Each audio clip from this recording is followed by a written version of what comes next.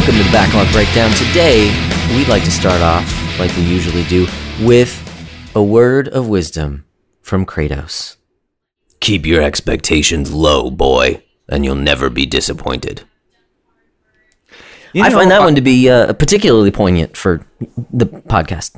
There is something very relevant just in general. It's like, temper those expectations mightily in life. It's like if you always come in expecting the worst, when things go right, you can't help but be pleasantly surprised. Mm-hmm. Or maybe disappointed that it's not as awful as you want it to be. I don't know, man. It's like they got dark. I was trying to think, like, is there like a serious philosophical way of thought, that actually espouses that? And I'm like, that's sort of that seems a bit stoic. Yeah, the Stoics are sort of like pessimism. Well, it's just embodied. It's a sort of a stoic-y sort of like, it's kind of just like, just, yeah. I'm sure that there's some probably like stoic, proverb or something out there that could basically be just like, lowered expectations. Lowered expectations. Have you ever seen that SNL skit? Mm-mm. No. Those, it's like the dating video ones. No, but that's very funny. I think those are. It's like the video dating sort of thing. Like, yeah. Nice. I just thought it was particularly apt for our podcast because I like to be self-deprecating. I find it to be funny. But anyways, welcome. Thanks for tuning in to episode 73 of the Backlog Breakdown. I'm your host, Josh, and as you've heard, I have my wonderful co-host with me today, Mr.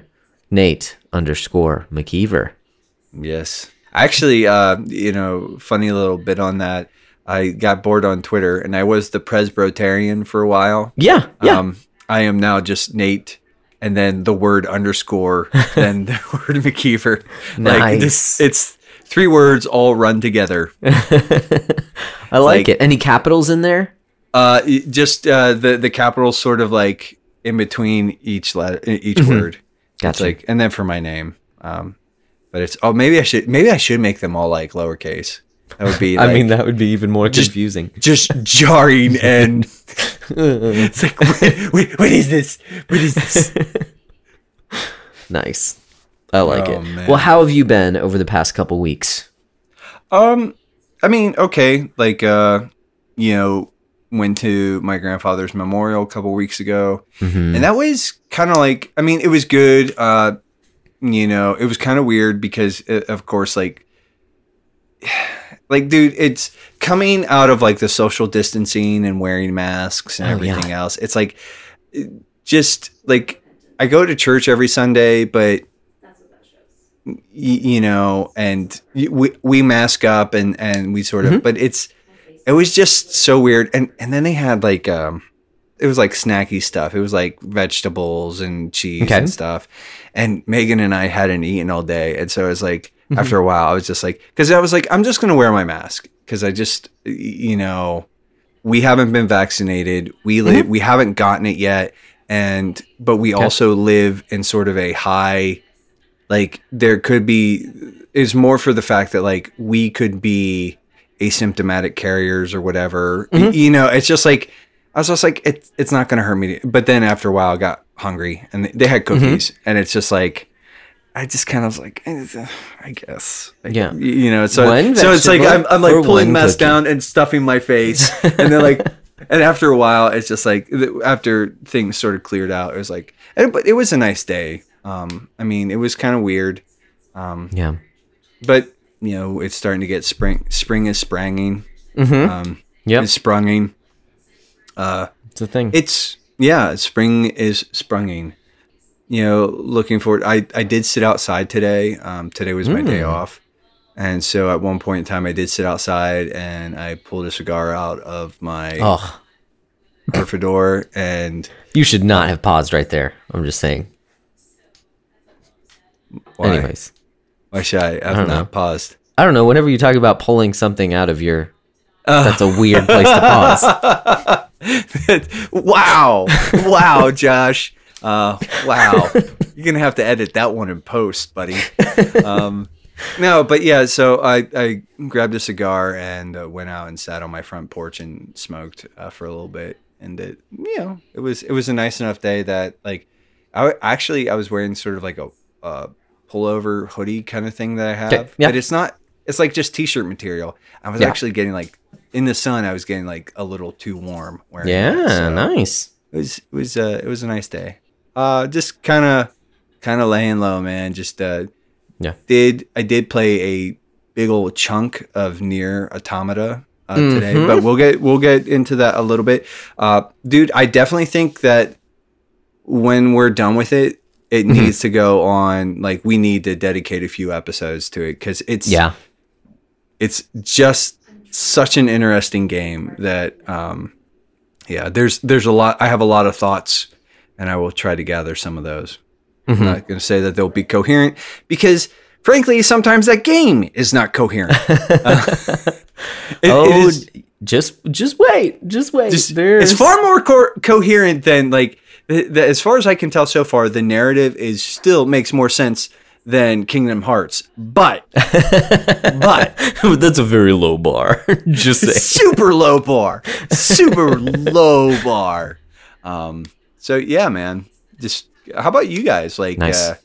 Is spring spranging down there? It is, and it's been absolutely gorgeous the past like week or two, which has been great. Which is so funny that we had like snowpocalypse a month ago, but here we are, and it's like 70s, which is fantastic.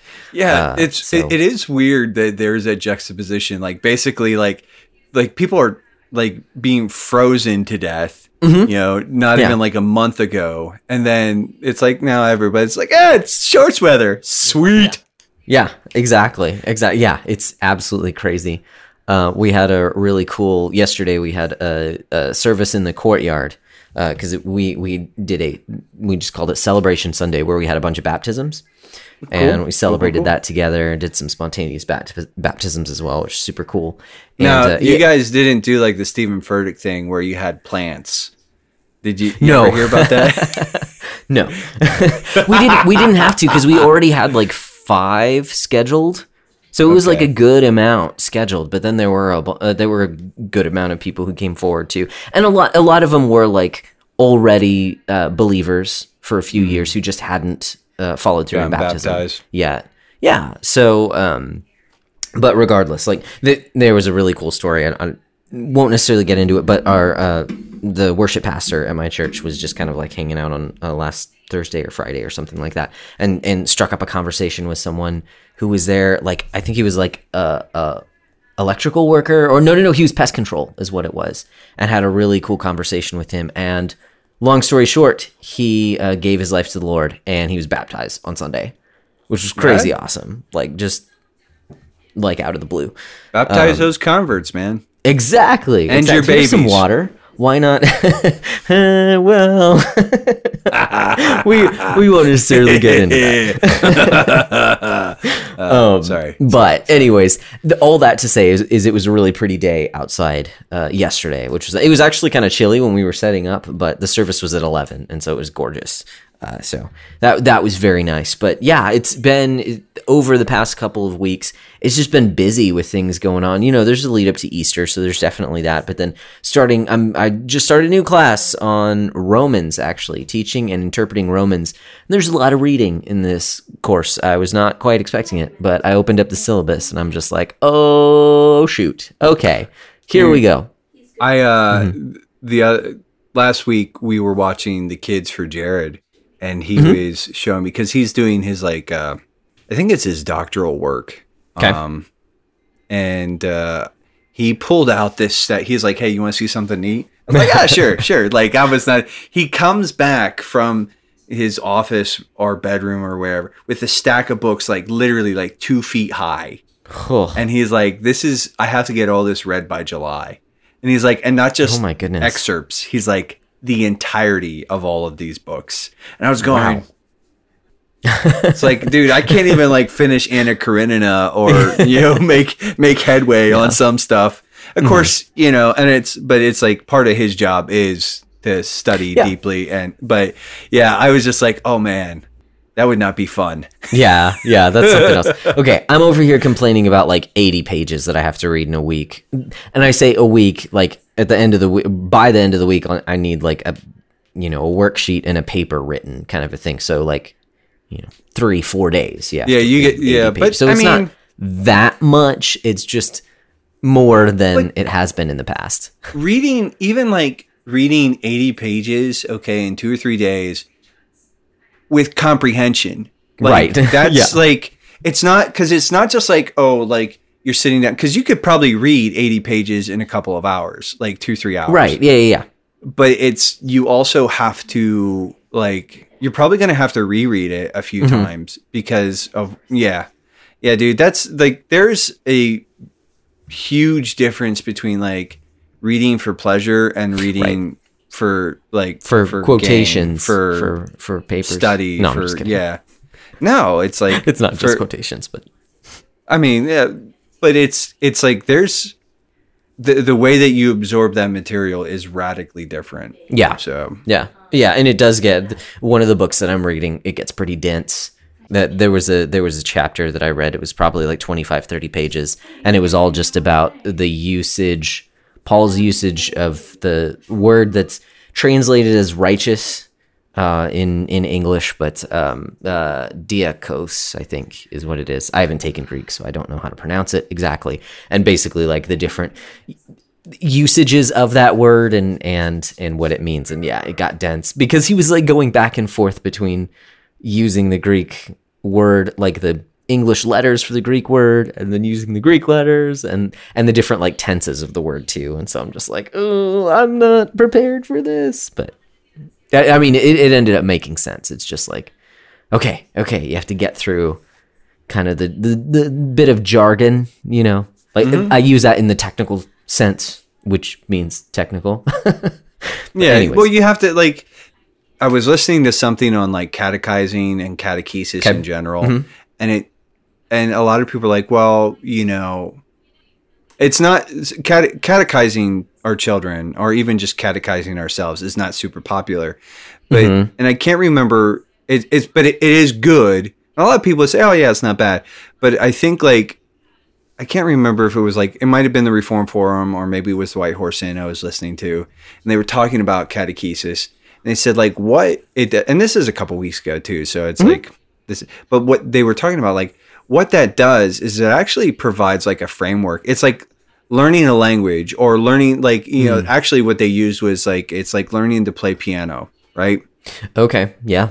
And so like in learning to play piano at first, it's like a lot of rote memorization and it's very simplistic and it's just like, get these forms down, but then it's like, once you have that though, there's a much broader application. It's like those things, like when you sort of lock them into like memory and it becomes rote, for, lack of a better term, that's actually when you can sort of really start to swim in deeper waters. And I think that's something that's been lost on people. Just, I would say sort of like just as a general, like sort of like just the emotive or the emotionally centered sort of like culture is that because it doesn't necessarily produce feelings or anything, but it actually, it's almost, it is very much more academic in orientation in the sense that like, it is very much about sort of like providing like an intellectual framework. Yeah. And like sort of that helps you to sort of parse through some of that stuff. And I just thought but I just thought it was interesting how, and even when you were talking about like, well, once you sort of understood a little more the technical context, it was like all of a sudden, like you could make sense of some of the stuff. And it's like, and some of what I'm finding as I sort of like, I tackle sort of heavier material and weightier material is that I sometimes lack like the necessary technical context to really sort of be able to apply this and use this stuff properly. Yeah.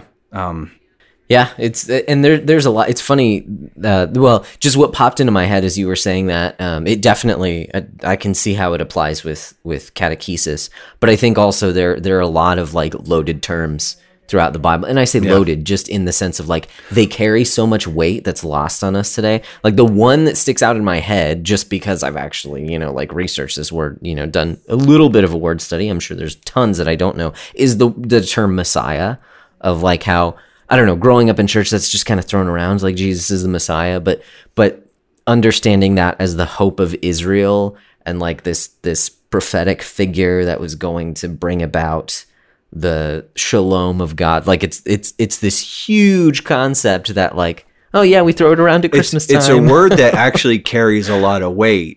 But because of just the way that we use it, and the way that in a lot of ways we don't pay attention to necessarily like that, like that's really interesting. Like very cool, very cool. Yeah, it's fun. Those are the fun things that I learn in school that then I get to put into practice.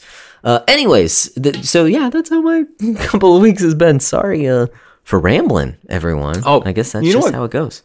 I did forget while we were out at so we spent a day with my parents, and I mean this is maybe just me sort of flaunting my privilege, so feel to I'm already offended. Shame me and berate me later on if you feel it's necessary. But my dad, for his 35th year anniversary for working for the company that he works for, they gave him a present.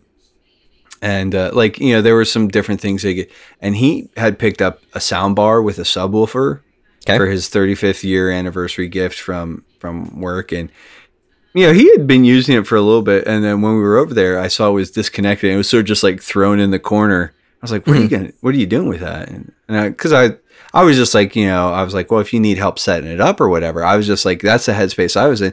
He was like, I'm not doing anything with it. You want it? And I was like, I'm not gonna say no to free stuff, like free decent equipment. Okay, please, thank you.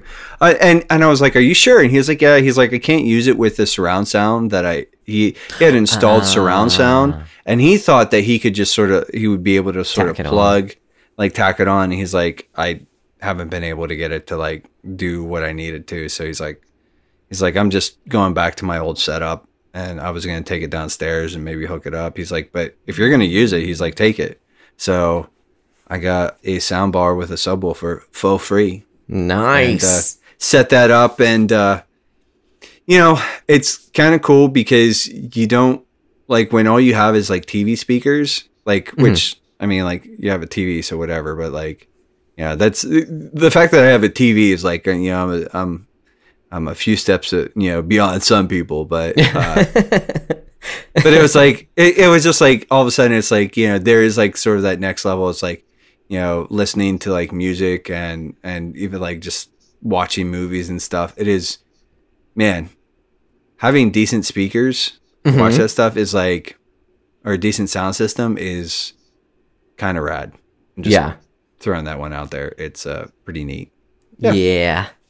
Yeah, we had hooked up the studio speakers that I use. You can see in the background if you're a patron. We'd hooked those up to the TV because we had watched a live stream of a concert that one of our favorite bands was doing. Anne Berlin. They've been streaming concerts throughout the past year, and we hooked him up to the TV, and that was nice. And we left him there for a little while, and it was fun. Yeah, it's fun to see kind of the difference. Thing is, we've got young kids, so it's also kind of like, oh, please don't touch those. Like, don't push in the tweeter. Like, oh, dude, I not okay. As a child ruined ruined my dad's speakers that way. Yeah. Like, is it Amberlin? That's the Bad Christian Dudes, right? No, that's Emery. No. Oh, that's Emery. Okay, yeah. Amberlin. I'm trying to think. Like, but that's like the same era, right? Yeah. Okay. Same era. I have listened to some Amberlin. That's cool. That's cool. Yeah, they're cool dudes. They're cool dudes. Anyways, so yeah, good catch up times. Yeah. Only 20 minutes catch up. Well, I mean, I like it. It's been 2 weeks. Dang it! I thought we were gonna get by because I noticed you didn't do that earlier, and I was intentionally trying to steer the words so that was not said. And listen, buddy, like I told you, it's like, you know what? Sometimes I'm just gonna let it slide without saying it at all, and I'm gonna let you sort of like get in the headspace. So maybe he's not gonna say final word. And then, so one of these episodes, it will be just the final word. I'll just be like, the final word is been 2 weeks. Oh, man. Oh, I hate it so much. Or I'll just read the entire song verbatim. Thanks, I hate it. Oh, man. You know, it makes me laugh, so... That's all that really matters, right? I just laugh through the tears. That's how it goes. He's weeping to himself. But I think I've got something to wipe these tears off. It's called a backlog report. It's a backlog report. Back in my day, we didn't have backlog reports. You wanted to know what you were playing, you had to walk up a hill in the snow with no shoes, uphill both ways. And you had to hold the reset button when you turned it off, or it wouldn't save. And then, sometimes when you turned it back on, you had to blow in the cartridge. And it was a 37-digit password. Okay, anyways. It's funny. Those are all real. I mean, except... Those are real things that I think I've done. Well, the not walking uphill both ways. Exactly. Yes. Everything outside of that. But so what do I have to report on? Like I said, I haven't been playing that much over the past couple of weeks. It's been it's just been busy. It's been busy. It's been with 2 weeks stuff. Is what so it's been, exactly. Josh. It's been 2 weeks of busyness. I have actually, as I was listing them all, I have been listening to a lot of books. Cool. Cool. So that's fun. I finished up Beyond Order. I dove into Live Not by Lies. That was I was going to say fun. That's not fun, but interesting. I was looking at it today and I was thinking about picking it up and just sort of like busting through it, but then I got distracted. But yeah, more about that. That's just how it goes.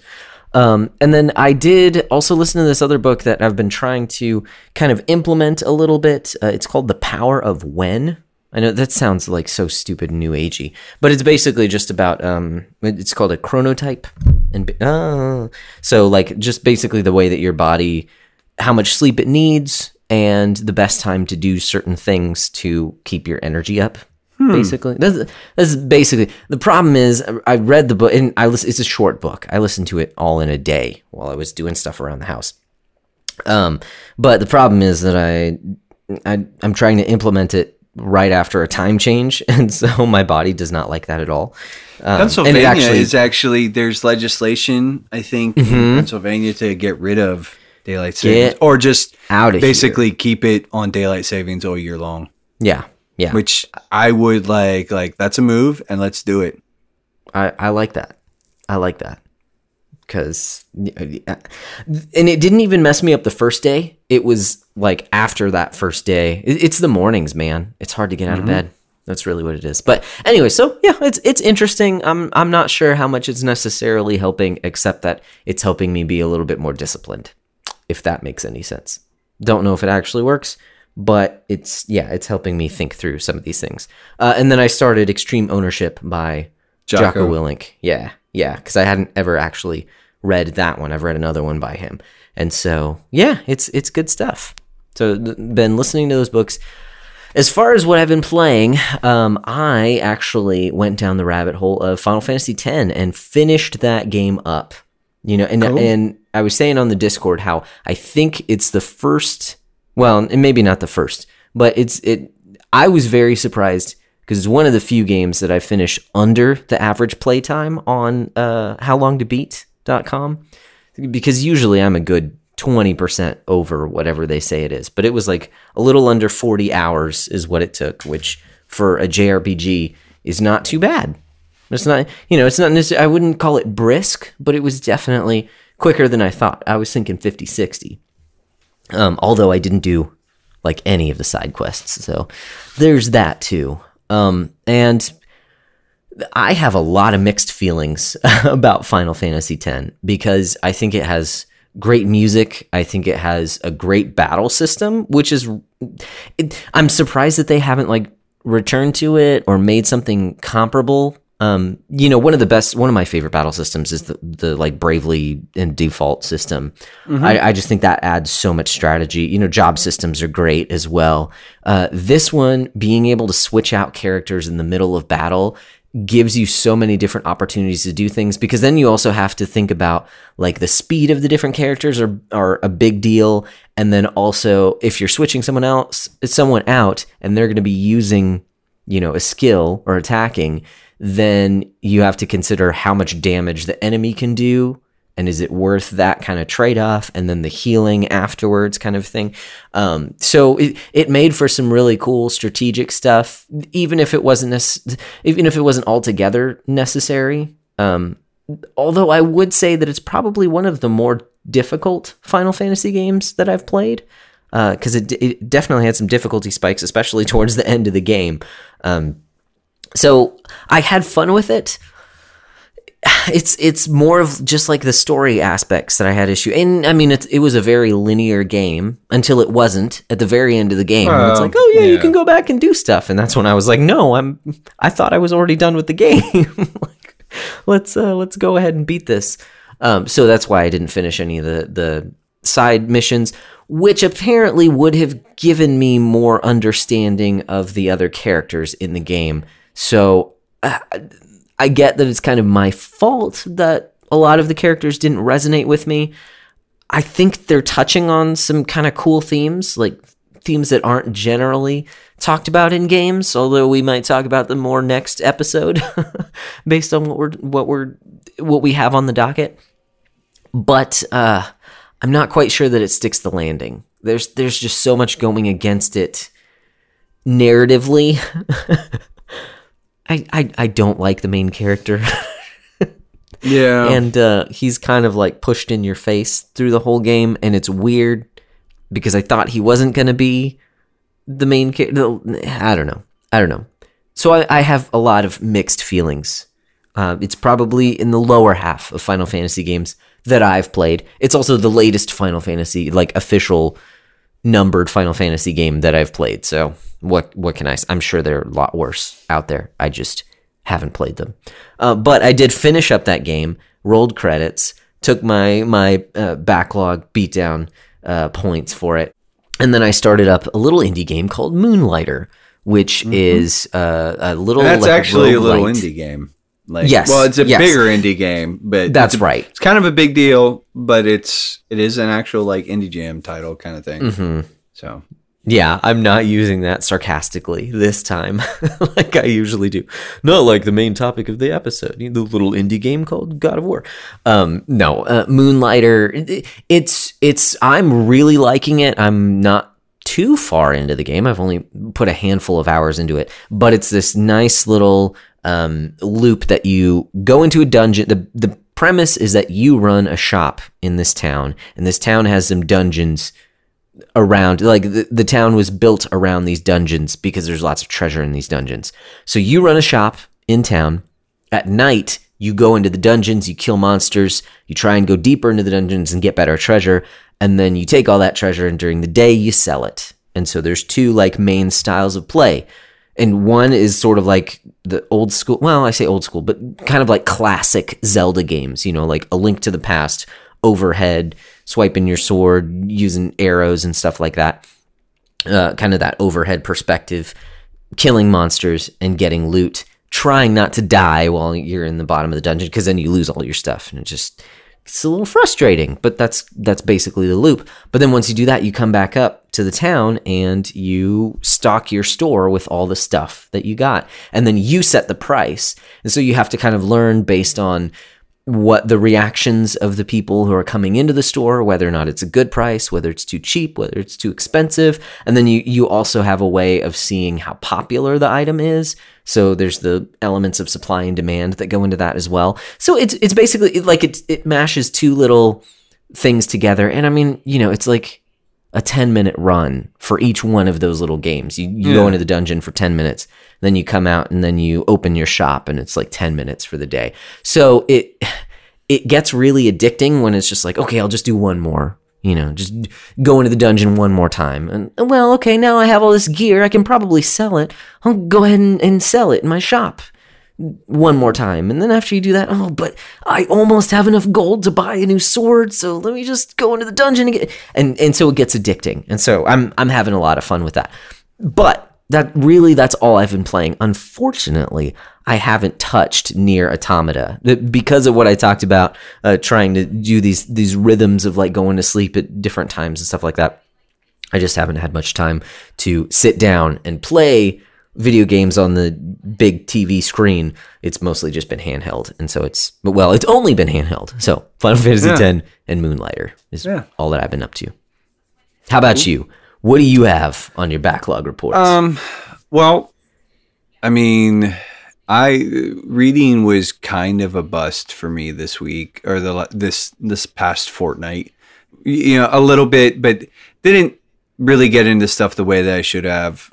I did start up another audiobook, Warbreaker. It's another Brandon Sanderson, Cosmere sort of thing. And I was just like, I have this. I'm going to listen to it.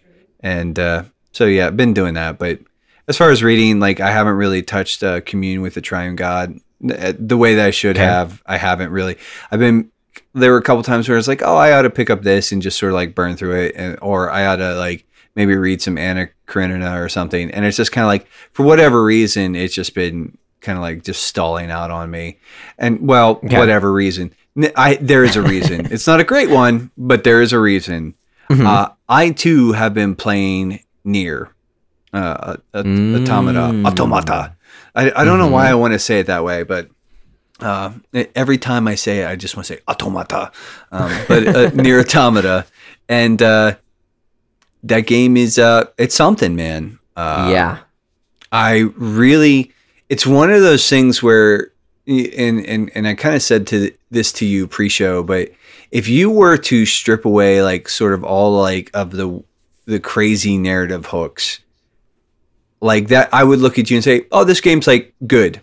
Like it is a strong good. Like it's got fairly interesting combat. Like the environment's a little like meh, but it's functional, and it's like it's a mechanically fun game with good music. And like, but then you throw in this like just bonkers, just like backguano crazy narrative that I'm just going like. It's not even like it's like this amazing story. More often than not, like the story's interesting, right? And the story's like serviceable and it's good even. But it's like more often than not, it's got me going like, what the? Like what? Like, huh? Like, and it's like I sort of made the comment that it is hard. At times and I'm sure that like it'll be one of those things that the more I sort of play and unlock, the more that like some of these things will like become a little more coherent. I'm like, but it is, I mean, we're not even touching like Kingdom Hearts level of sort of just levels of incoherency, but it is just like sometimes I'm like, what just happened? Like, and it's like, so it's like, what weird thing? It's like more often than not, it's like, what weird thing are you going to throw at me next?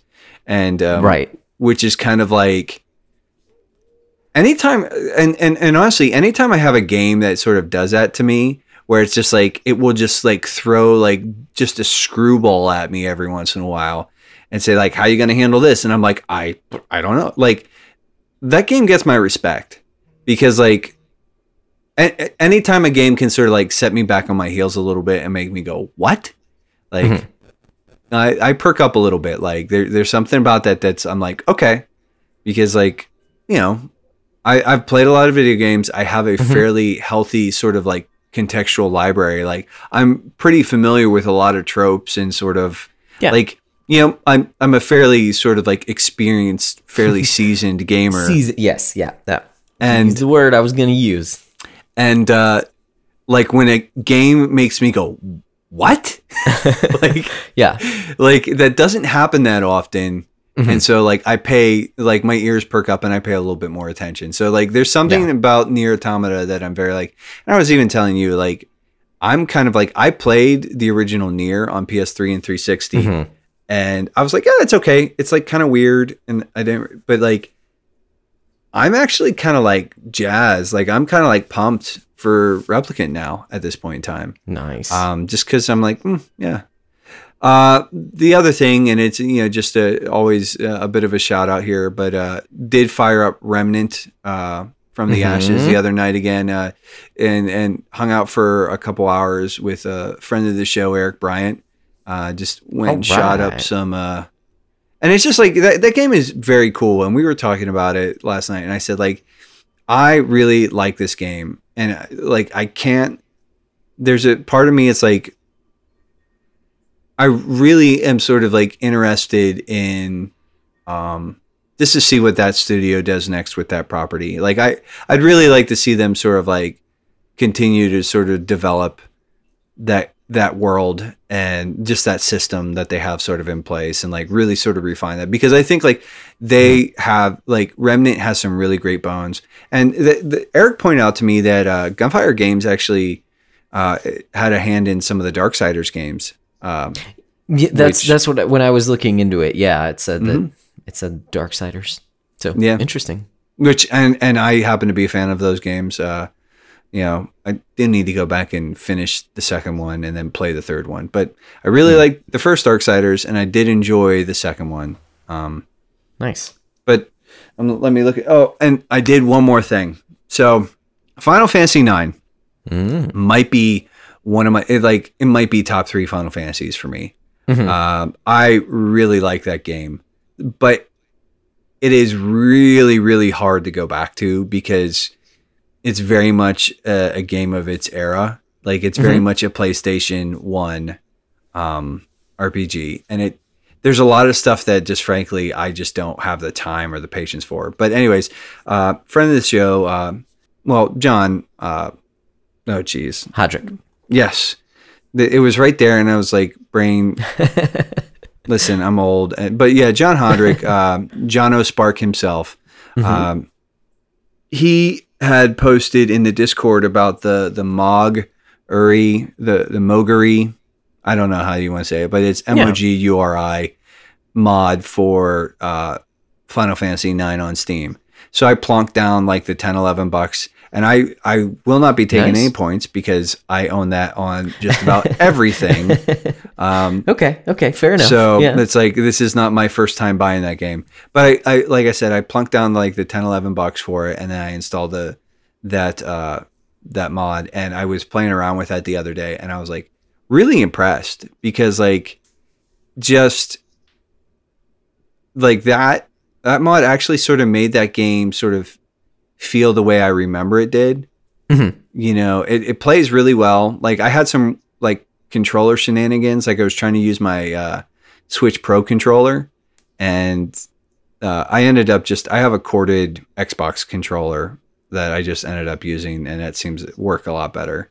But yeah, so at some point in time, I am going to like circle back onto that and do a replay of Final Fantasy IX because I really like that game. It's a really good game. And, but yeah. It's a good one. It's a good one. It's one of, like I said, it's one of my favorites. I think like, it's just like one of those, it's not the most underrated, which I think goes distinctly to 6, because I think 6 is arguably the best, you know, and like this is a matter of opinion, but it just sort of gets snubbed for 7 all the time. And that's partially why I hate 7, because like people are like 7's the best. And I'm like, but it's not. It's not even like it's good. It's fine, but it's like solid middle of the pack, you know. The reasons that it is considered the best were very much in the moment. Yeah. You know, it was like for when it came out, those were reasons. I was going to say solid reasons, but I mean you know, like a big part is presentation. Yeah. And I just think like 9 is a much better, like out of the 3 PlayStation era Final Fantasies, The original PlayStation 1 era. Like 9 is arguably the best in my opinion. Yeah. And it was like I had played 6 and I had played some 7 and I had played some 8 and I emulated 4 and 5. So at that point in time, like I had also emulated the first one, but I hadn't played 2 or 3. But I had played pretty much all of the other Final Fantasies up to that point. And 7 and 8 actually sort of had turned me off, like 8 especially at the time. Like, and I go back and I will sort of like be a bit of an apologist for that game because I think it has a really interesting system, but that's about it. Like everything else I'm kind of like, but that system is like, frankly, I reward people who take like chances. And I think that there's a lot of really cool things about the Final Fantasy VIII combat that get sort of like, it's not to say that there aren't problems. Okay. Yeah. It's just to say there's a lot of things that they did that I thought were incredibly interesting. And just because of like, just how train wrecky that whole game was, right. Everything gets tanked. Yeah. Even though there's like, so I'd say it's similar to 2 in that, like, yes, it's interesting and it's got potential, but it has some massive flaws in it. Oh, yeah. The fact that you can just draw stuff in order to, like, drawing stuff is better than leveling your characters is a huge problem. Like, there needs to be some way to get around that. Well, I don't know. There's something about that just, I also sort of like, tickles me a little bit, but and again, like it's we're going too far down the rabbit hole. I do have a single hot take though. To give. I would say that without Final Fantasy IX, we wouldn't have for Warriors of Light, Bravely Default. That's like the kernel of those games. Just the feel of that game, the fantasy setting. It's not as serious. It's not overly serious. Like even 6 was serious, but 7 and 8 just felt like and 9 has like some serious moments, but it's much lighter heart, like lighthearted in sort of its presentation. In that there's more of a sense of joy in that game and just sort of like whimsy that is not present in other games. So many good words. Yes, all those words. And 9, whimsical, I just think is like charming. I think honestly, just like and.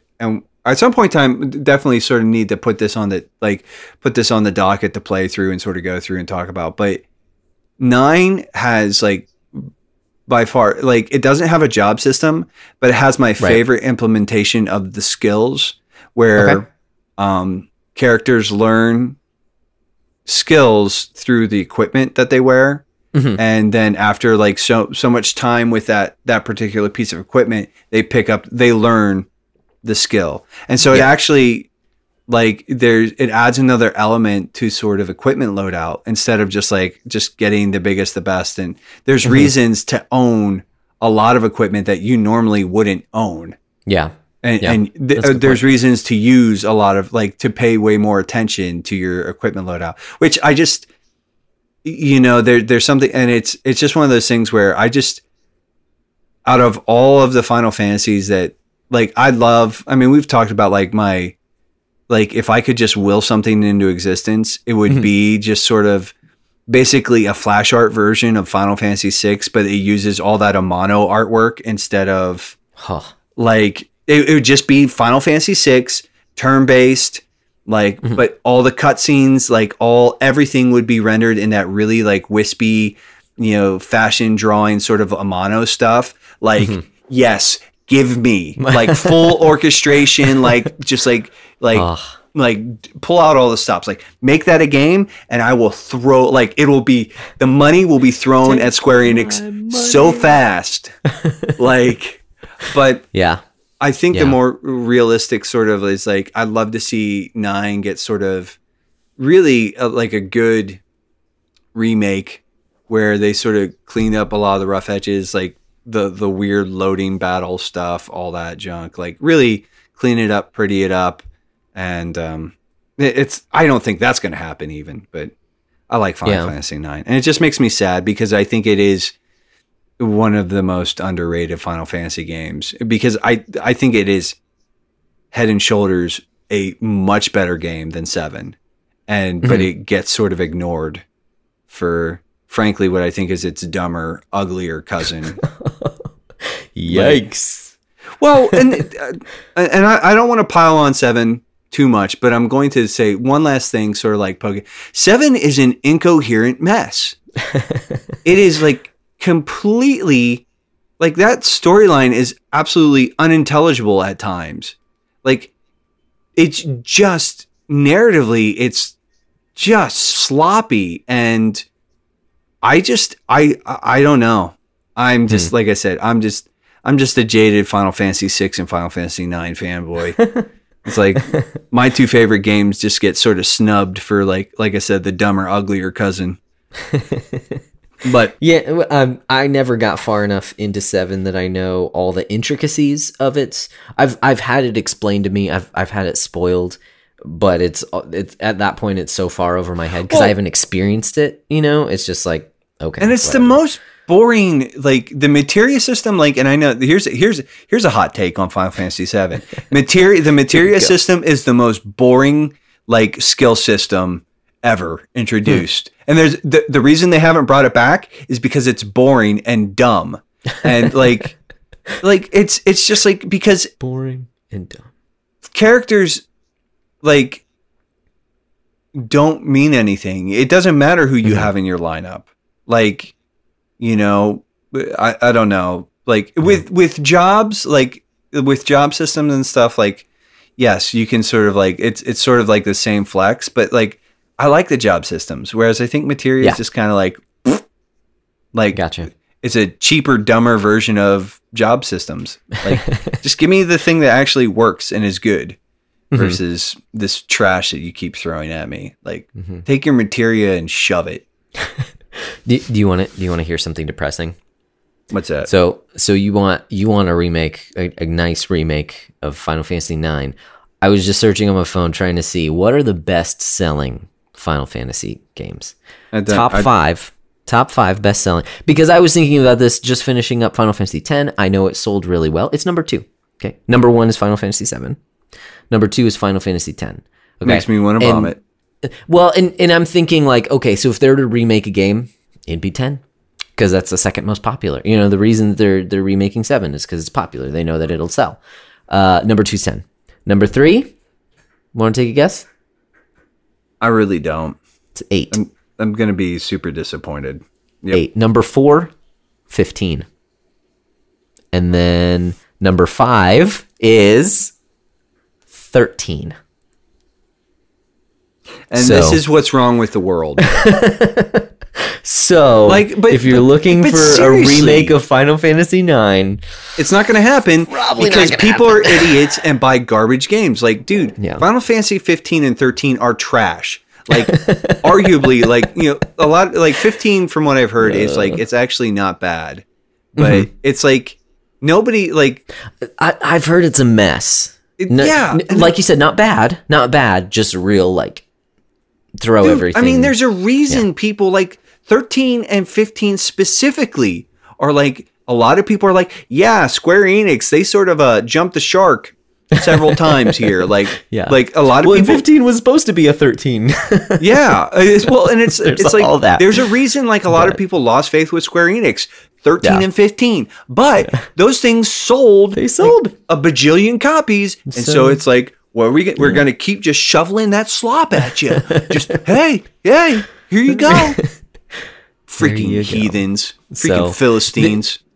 Okay, final thought on the subject. Maybe what would be super cool? What if we got a 2D HD version of Final Fantasy IX? A 2D you like HD. That? The Octopath Project Triangle thing. You know what I'd actually rather have with that?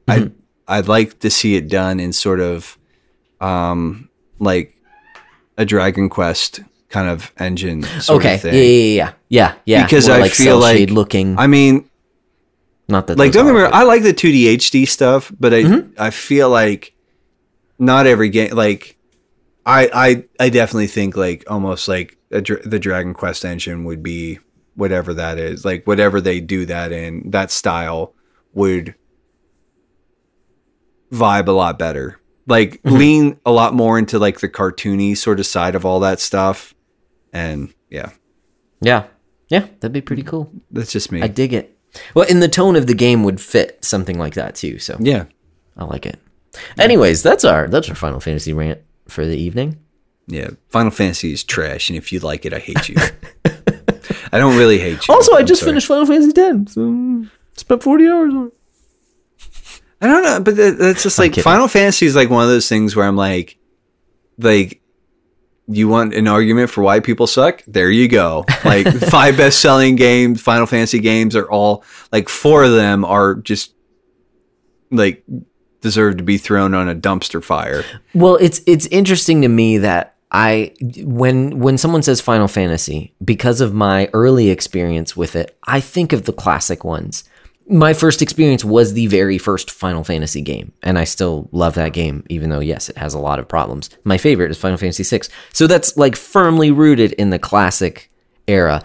I would argue that Final Fantasy doesn't really mean much anymore of anything, because their hallmark for the series has always been push the graphics, make it a spectacle, and try something new. Is what they've always done. And if you're trying to do something similar, then you do a spin-off or something like that. I know that we said that we were going to sort of wrap this up, but I also here's the episode. We're just doing Final Fantasy today. No, but you know what part of the problem is? It started with 7. 7 really pushed that. Like I mean, but it had changed. Like the systems had changed for every game up until that point. Mm-hmm. So that was kind of a key point. I mean, maybe 4 and 6 are probably the most similar out of any of them. If you put it, and I guess 3 and 5, those were almost kind of sequels, just because they're the job system there. So I guess there were some similarities, but you're right. Totally thrown out the window and like bring in something completely new. Like 7 was just like we're just gonna like turn everything up to 11 and just. Like, and it's like, and don't get me wrong, I thought it was fine at the time, but I don't know. Like I said, I am not in the Sony, like, or in the Squaresoft, like, Final Fantasy is the best camp. Like, I'm kind of on the other side where I'm like, actually, I think that's a bit of a turning point for that studio as a general rule, where things kind of got real stupid real fast. I mean, they doubled down on that in 8. And 8 is like arguably one of like, you know, even for someone like me who's like, it does a few interesting things. I'm like, it's like, it's towards the bottom of my list. And it's like, I'm like, and anyways, like, we should at some point in time, like we should just like dedicate an episode to like talking about just Final Fantasy as a whole and sort of like, because there are some things, and like, I mean, that would be a long episode because we talk about just our thoughts on the series and then touching on each one. We'd have stuff to say. Well, I have stuff to say on games that I haven't even played before. Yeah. That's not even counting spin-offs. I own what is it, Type 0 HD whatever, and I've never I have a copy of that too. I don't know. I've heard it's supposed to be pretty interesting. It's like, but I haven't done anything with it. Yeah. Probably I own 13. I think it's my brother's copy actually. Okay. And I've just been like holding on to because like I'm like someday I'm like I might get to that. Yeah. It was dirt cheap when I picked it up. So, all right. Well, we've spent entirely too much time. I've spent entirely too much time getting worked up over how big a piece of trash Final Fantasy VII is. Well, I'm sure you're sick of hearing us talk for a while. So how about you hear one of our friends talk? This is a beautifully done commercial by the Techno Funk Boy. Obi-Wan never told you what happened to your father. He told me enough. He told me you killed him. No, I am your father. No, that's not true. That's impossible. This is such an incredible moment. A memory that will bring joy to the hearts of millions of people for generations. Wait, Wait, what? The sort of thing they talk about on the Retro Station podcast. The stories, movies, music, moments that brought us together as a people, that we enjoyed with friends. You laugh about this with your friends? My life has been a lie! Exactly. This is wonderful. You're crazy! No, everyone agrees this is a truly classic moment. Oh, wait a minute. Did you kill Mom then? Well, I'd rather not talk about that. Oh, I bet they talk about that on the Retro Station, huh? What a classic moment that was when Mom died? Actually, most people thought that was a bit of a letdown. They made memes making fun of it. They made memes of Mom? The Retro Station podcast, celebrating all those things that made us nerds. All right. So hopefully that commercial from our good friend, the Techno Funk Boy, was just super pleasing and just super happy in comparison to the grumbling and the ranting and the raving of two disgruntled Final Fantasy fanboys who, just are embittered by everything that Square Enix does anymore. Well, at least one of them is. Yeah, I just picked up Final Fantasy VII Remake for free, so... I'll be honest, I was like, I'll probably actually play that, because my thing was like, I'm going to play that, I was going to pick it up when they did like the super complete version, and now I'm like, I got it for free, maybe I'll try it out. Yeah. So, That's right, I didn't mention that in the backlog report, but I did finally pull the trigger on a PS Plus subscription. Yes. It was $25. And so I was like, that's like the price of the Nintendo online subscription. Mm-hmm. And I like the fact that you can play NES and SNES games on that. Like, I don't ever use the online for Nintendo, but like the fact that you could do that is pretty stinking cool. And so, you throw it in the calculator, and that's like $2 a month. Just like, make sure that you're redeeming cheap. Those games, even if you don't have any plans, because it's like one of those things like, it's like there's stuff that I've redeemed and I'm like, I don't know. And then like 6 months later, I go back and I'm like, I'm actually going to try that. And I've really enjoyed it. So, nice. It's like one of those things. And this month, especially, this is a month to jump on to do that. So that's kind of what pushed me was I don't have too much. It was the same deal. It was like, I'm going to wait till Final Fantasy VII Remake is $5 because that's like usually the trajectory of Final Fantasy games is like they sell so well that they just it's sort of like Metal Gear games too. It's like they just get super cheap after 6 years or whatever. It's going to be a while. And so I was like, I've got a passing interest in it. But hey, now it was free, and now I have Remnant too. So that's cool. Remnant's cool, man. Remnant's super cool. Anyways, so we're going to be, and you and I have sort of been, well, by you and I mean, I basically sprung this on you earlier in the week, and I was saying, like, I think we need to do a bit of a format change. And it's just something that we've talked about. Like, sometimes it just feels like when you're trying to, and occasionally we do have an episode that goes long when it comes to, like, we're talking about a certain game that turns into an episode or two. But I thought, I wanted to try and find a solution to that was a little more workable.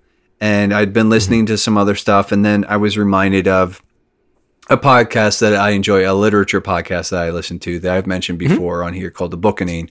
And I was sort of listening to some of their episodes, and I was like, you know what? I think we could do something along those lines. So this is the first episode into our God of War coverage. And what we're going to do here is we're going to sort of talk. It's basically, we're going to bring out all our baggage. We're going to sort of air any baggage that we have with it, like, history with the series. We're going to talk about some of the relevant details.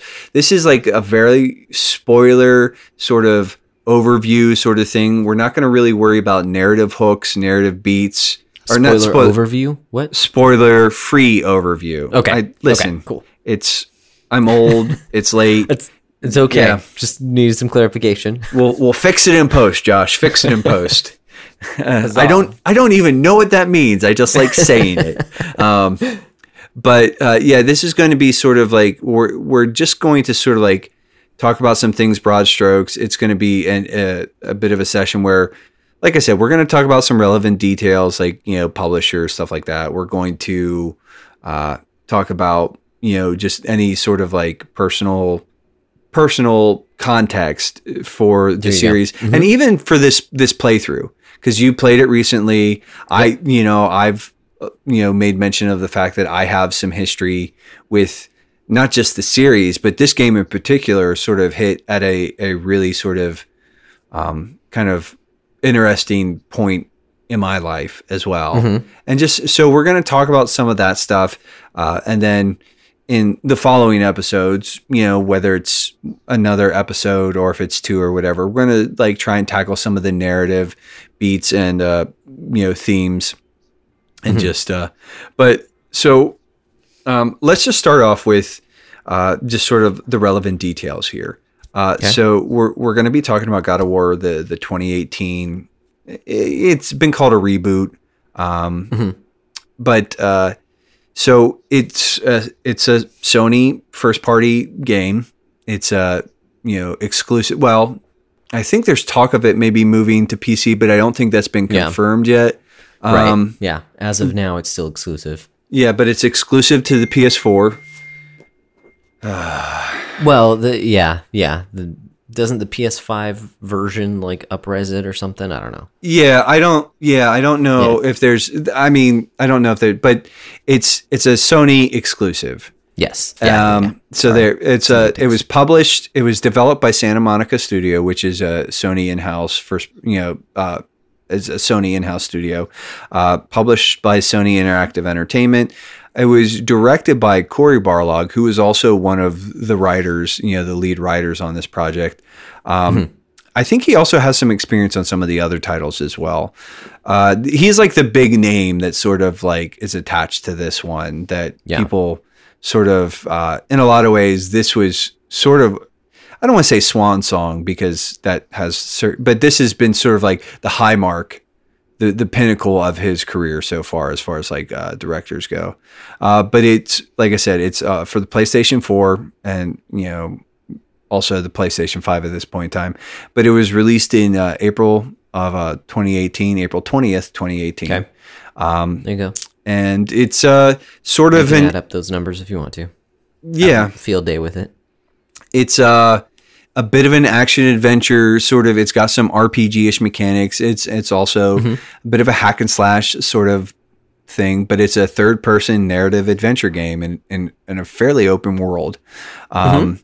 The one thing that, and I feel it's like sort of, and we could talk about this maybe a little bit more later too, but at the time, they talked about how it didn't really have loading, but what they were really talking about is like it hides its loading in certain scenarios, but it's a clever solution, and I think it's a little admirable, but it's also a bit of a false lead to sort of say, well, it doesn't really, there's no loading screens in that. Yes, there's no loading screens, but there also is kind of a loading screen in this thing. It's just the way that they do it is sort of like, it's a clever solution. But it feels a little different. I will say I didn't know until like halfway, maybe a third into the game, that there was that push for that. Because the other thing is not only that it doesn't have any loading screens, but that it's supposed to be all one shot. Yes, like there are never any cuts in the shot that you're in. So like even in cutscenes, you're panning around Kratos and the other characters that are going on, but it's never like a hard cut from one thing to something else. Honestly, I didn't notice until it was pointed out. Then it's like, oh, okay, that's kind of cool. And that's pretty cool. It's definitely like something that like, it didn't stand out to me. Curio. Yeah. It's not a selling point, I would say. I thought it was cool, and like, but it wasn't anything that was like, oh, this changes everything. Right. So just a little bit of history, brief history here, and I'm just for the record here, folks. I am pretty much reading this off the Wikipedia page, but it is the 8th installment in the God of War series. Wow. Yeah, the 8th chronologically, and it's technically a sequel to 2010's God of War 3. Okay. Now, typically the series has been based in Greek mythology, but this particular one actually does a bit of a pivot, and the set pieces that we sort of explore in this are Norse mythology. So, and which I think is cool in a lot of ways, because when I played this book, I had just we were doing that reading project, like with a bunch of guys from the book club, and we were actually reading books. And I had actually just sort of, I know that the reading of Neil Gaiman's Norse mythology, and my playing of this sort of like coincided. They happened in a pretty similar window. But I guess basically sort of like the big players in this game as the series as a general. I'm talking really great. The series as a general rule centers around Kratos. He's he has a few different nicknames, but the Ghost of Sparta. But he actually at one point in time assumes the mantle of the Greek god of war, etc. I'll take a second here and sort of dip into just my personal history with these games. I have played I played the first two, I guess, on PlayStation 2, and enjoyed them. It was one of those things where, like you and I sort of talked about it. It's like these were very sort of like edgy, sort of very like 90s. You know how we just talked about Final Fantasy VII?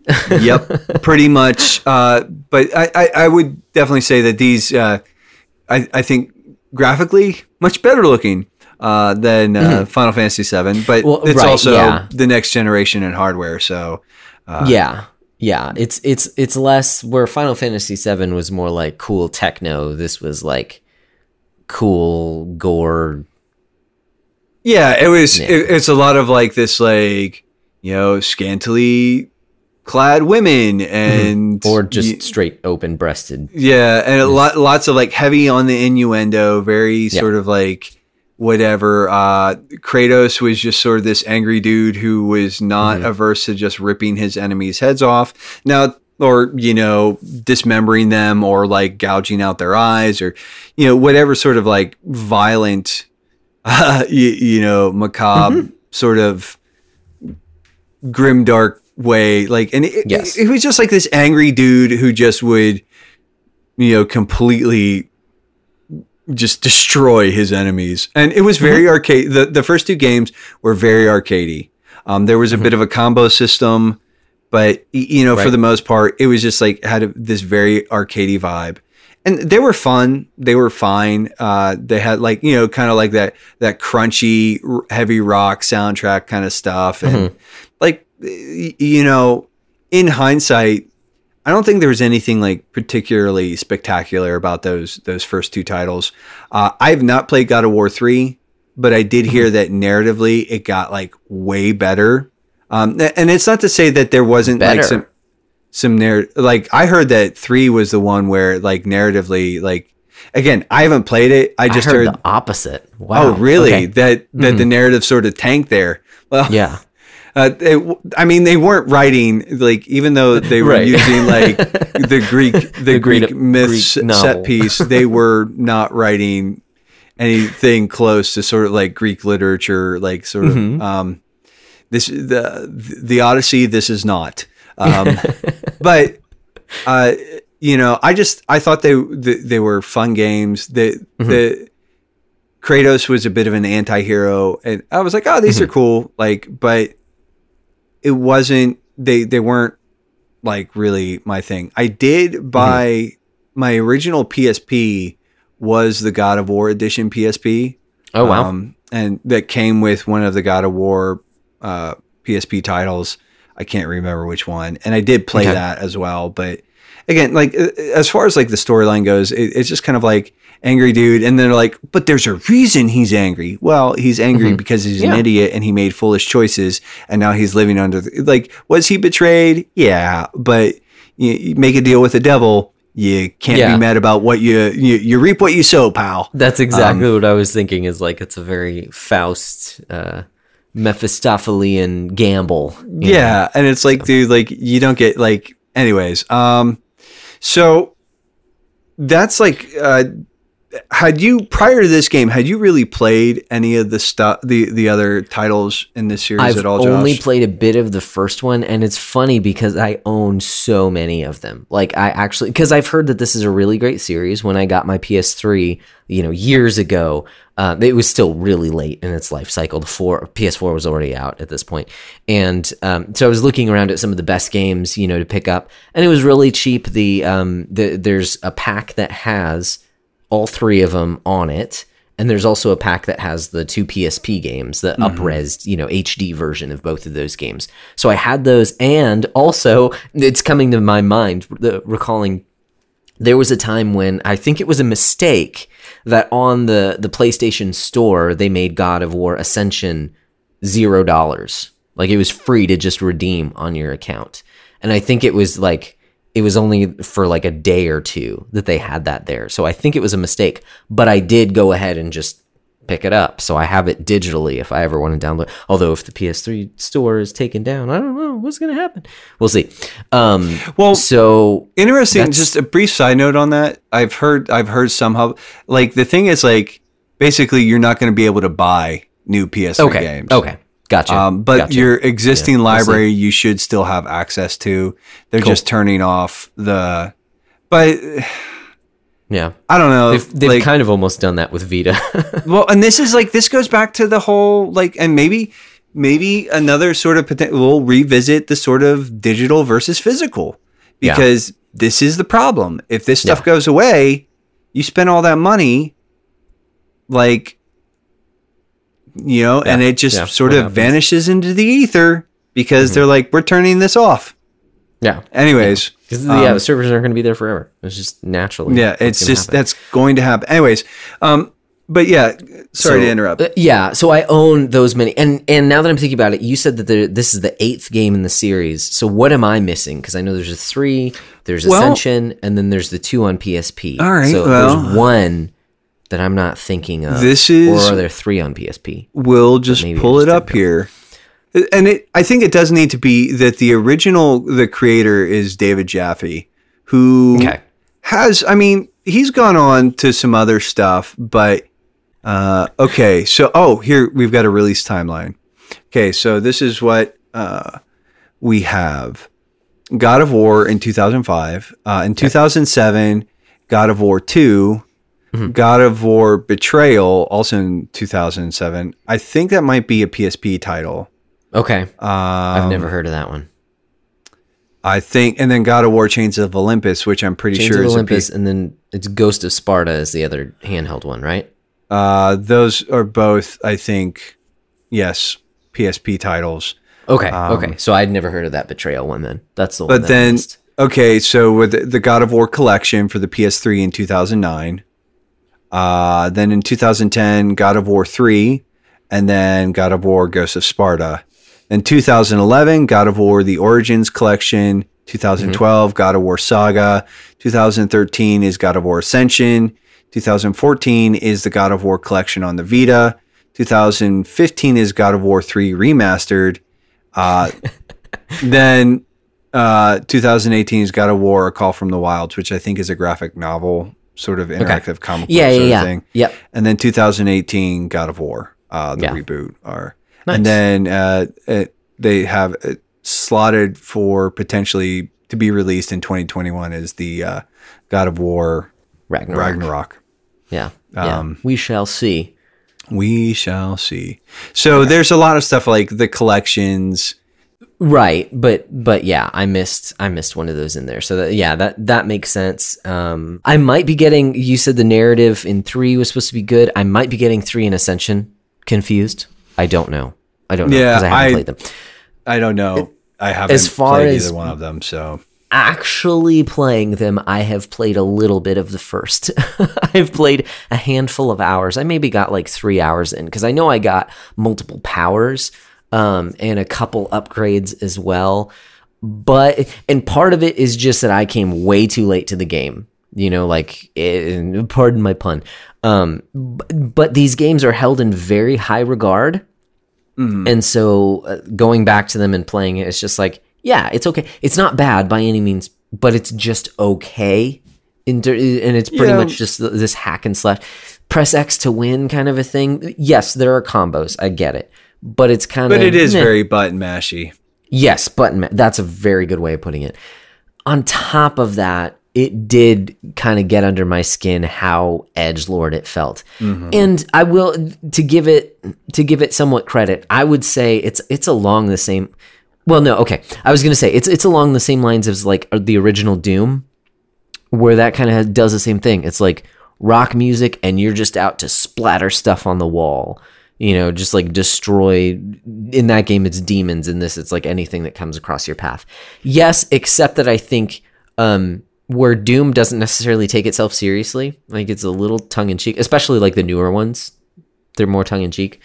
Yeah. I would say God of War feels like it's asking you to take it seriously, and so it just kind of feels kind of like teenage edgelord, if that makes sense. Yeah, and I think that's like, it's very like, they're very earnest and sort of like, no, this is an adult game. That's got boobs and blood and guts, and this is not a game for kids. And it's like, yeah, but it's really juvenile, and it's like the mentality here is it's pretty dude, like you're trying to appeal to teenage boys, bud. Like, and when the game starts off with a mini game of Kratos jumping in bed with like multiple women, the covers are on. Okay, yeah, whatever. But still, like, you are trying to push buttons so that a vase falls off the coffee table right next to him, something like that. Yeah, it's like, really? Is this really how this game is gonna? Like, I already hate this dude, and I've been playing this game for 5 minutes. Like, he's such and that's like, he's not, which is kind of like when they announced this game, when they announced God of War 2018. I was like, I was kind of like not big on it initially because I was like, Kratos kind of sucks. Yes. I was like, I'm not sure that I want to play a game with this dude, like about this guy. And then the more I was hearing about it and the more I was like the stuff that I would read about it, I was like, there came a point where I was like, no, I think I'm in. I'm in because it sounded like they were going to sort of like, and I think that's the thing, like, without going into too much narrative detail, right? In a lot of ways, it's not like, what I kind of really like about God of War 2018 is it actually confronts Kratos' past a little bit. Yes. And he basically has to come to terms with the fact that he was kind of like a garbage human being, or in his case, a garbage god, and that he was just like, he was kind of a piece of crap. And like, and that's something that, frankly, and I'll be honest too, like, I think part of it was like, I kind of looked at this, initially, and this is before I played it, but I was like, is this going to be like a Last of Us God of War edition? Because it was like, oh, they're including his son, and his son's going to be an AI character, and da-da-da-da-da. And I was like, gotcha. I was like, yeah, it was like, and I just think there's so much stuff here with just even sort of like contextually, like that this game, I would like, this is what I would say. I think you can easily pass on every other God of War title. Like, if you want to play them, fine. They're kind of like the big dumb action games. Yeah. Like, you're not missing anything. And in a way, if you do play the other God of War games before you play this one, it will help to give you some context. It will help to sort of explain who Kratos is. But the reality is, you're probably not going to like him. You're probably going to think he's a giant tool. It's kind of like, it's going to be like, there are moments where they sort of like try to flip that, and they try to sort of like play with that, but it just it's like you said, like, you know, 30 seconds into the first game, like, you know, he's betting some strumpets, and, you know, and you're doing this like really awful QTEs to try and get, you know, like, to shake a vase off of, you know, the shelf or whatever. I'm like, this is, and again, it's just sort of juvenile. And again, I'm much older than I was when I originally, like, when I played God of War 1 and God of War 2. So there's some of that too. And I, you know, full disclosure, I like those games. Like, I enjoyed them. I, you know, played them, played quite a bit of them. But again, they're sort of like one of those things where I'm kind of like, whatever. Yeah. I mostly agree, except that I would go so far as to not recommend playing any of those games, and to just kind of get a basic. I'm sure there are YouTube videos that you can watch that give just a basic overview of the story, because that's sort of what I did. I mean, I can't remember if this was in episode or if it was a little bit before the episode started, but I told you, I think I've just watched the completionists videos on these games, and so he kind of gives you an idea of the story of the games, and that's kind of, so I have, again, just that basic, I don't know a lot of details, but even knowing that, and this game does a good job of like easing you in, you're not going to know a lot of stuff, and stuff doesn't come out until halfway into the game, but we're not necessarily getting into the story of this new one. It will help, yes. It's not necessary, but that's my 2 cents. Well, I mean, and there was stuff like, it had been years since I had played God of War 1 and 2, and there was stuff that I was sort of aware of, but like, you know, it's kind of like one of those things where I'm like, okay, like, you know, it's like, it didn't decrease the sort of the narrative impact that some of those story beats that show up later on in the game actually had, like, in reference to like the old stuff. And like, I felt like in the new game, in the 2018 version, like, they did a fairly good job of sort of like, it's not like they just dropped that stuff in there. They gave context and sort of like fleshed that stuff out in meaningful ways, which is, I don't know, like, this game really took, and what I think the most impressive thing about God of War 2018, I guess I just want to come back and sort of hammer on this, is that it took what was in my head a pretty solid, like, B tier sort of game where I'm like, yeah, it's fine. You're not missing anything if you didn't play them. And it actually, like, did something really cool with the franchise and made it relevant, made it important, made it matter. To where, what is it, like number 8 on our best game list? I mean, it's pretty dang high on our list. So, well, and I think a lot of that, just, you know, going back to like, and again, like Cory Barlog's direction, like, I mean, this guy, like, this is his work. Like, and you have to sort of, like, I mean, yes, he's the head of a team or whatever, and there are a lot of people, but like, I think like this was his vision, and it's like, you can't, that's impressive. It's just really impressive to take, to take a character that I like would had a strong amount of antipathy for, where I was like, I actually kind of don't like Kratos. He kind of sucks. And then it was like, oh, wow. Like, it just like to like that whole move is like, that's pretty killer. Yes. Like, you have to give it, just, I have to give a lot of credit there, because like, that's just freaking outstanding.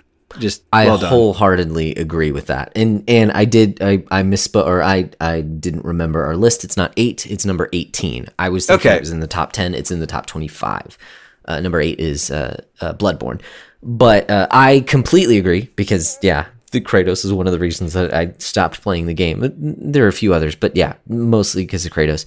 And I do think this isn't even the story episode. In a nutshell, though, I will say he did it very well, because he is still the same character, but he has different motivations now. One, because he's older, and so this is actually, you get to see a character arc. He's growing. Yeah. And 2, because he's in this role of a father, and that's huge. It makes a big difference in who he is and how he relates to his son, because he recognizes the responsibility that he has. So you see in this game him like wrestling with that, not doing a great job. But we will definitely talk about some of this because in a lot of ways this story is very much a redemption story for Kratos, but that redemption arc actually starts before this game. Like, okay. And so there is a call from the wilds. It is, like I said, it's a comic book thing that I really recommend reading that because just talking about like sort of Kratos was just big angry dude with swingy knife things. And he was just like, he wasn't really a character as much as he was just like angry. And just like yelled a lot and stuff like that. And I think even before this game, so we're actually sort of even catching up with Kratos like there's been a ton of work that this dude has done in order to sort of like move beyond just being like the angry. And it definitely like there's a lot of stuff that sort of opens up that you experience and walk through in the game. And some of that is because like he, because of his son and being like learning to be a father and all of that stuff, but some of it was like, he even coming out of the other games, it was just like, there was a turning from his sort of bloodied, violent past, even, prior to this game, which I thought was, anyway, that comic book thing is actually a pretty worthwhile little sort of like flip through in the sense that it sort of, it demonstrates like just sort of like that Kratos has been doing some work on himself. But I did want to sort of talk to just for a minute, like, and it's come up on the podcast before, but another reason that this game sort of hits me the way that it does is like, one, I've made no bones about the fact that I have a bit of an anger issue, and I've really wrestled with that. And so in some ways, playing through this, Kratos was a very sympathetic character as a man, or in his case, I guess, like a god wrestling with his anger and how to sort of live with that and to not be enslaved to it. And I think there's some really interesting stuff and story beats that get worked out through that. So that for me, there was a very sort of like, I was very simpatico with a lot of that stuff, and it spoke to me. But I think too, the game is ultimately sort of about fathers and sons. And when we were playing it, and this is something that you and I will sort of do a bit of a deeper dive into it. I was processing basically, we had brought two boys into the house and we were fostering them with the hopes of adopting them. We had actually were planning on adopting them. And it didn't go through because the oldest boy made a decision that he didn't want to stay in our home. There was a lot of tension, and just there was a lot of like heartache there and struggle, and it's just it was very rough in a lot of ways. And Megan and I have talked about it, and I've talked about it with other people, and it's in a lot of ways it was really putting a lot of stress and strain on the marriage just it was just a pretty bad situation overall. And so but it still hurt, and frankly it still hurts. There are days when I think about those boys and I get sad, I get angry, I get, like all of the things. And just, I think about what could have been, what, frankly, and sometimes in my opinion, what should have been, et cetera, et cetera, et cetera. And, it's tough. And, so those things were very fresh. Like that experience was very fresh, and in a lot of ways it was a bit of and we've sort of bandied around the term playing through the pain, but this game in some ways was a way for me to provided a bit of an outlet for me to sort of like work through some of my heartache and my pain. And I just thought like it's just like, you can't, for me, this game will forever be tied to that time period where it's like, man, I was just like walking through some pretty heavy stuff and here's a story that sort of like hits on some notes that I got. And you know, because like in that, you can't help but feel like, you know, like our intent was to bring these boys into our home, to adopt them, for them to be our sons. And it didn't work. And and it's not to say that we didn't fail at things and that there were areas where we could have done X, Y, and Z differently, you know, because you can always sort of go back and what if something to death. Yeah. But, and again, not to get too, but it's like Kratos has to, in a lot of ways, has to deal with his failures as a father. And I had to I was dealing with, you know, supposed, imagined, and then actual failures as, even in a very limited capacity, a father to those boys. Mm-hmm. And it just, it's one of those things where, like I said, like I'm interested in sort of looking at the topic a little bit more in depth further on down the line. You know, we are going to, but it was sort of just personally, emotionally, like that game sort of hit me. Like it was like a perfect storm for me. And, you know, so that's actually really interesting. If you don't mind me kind of following this just a little bit longer, is because of its roots in Greek mythology.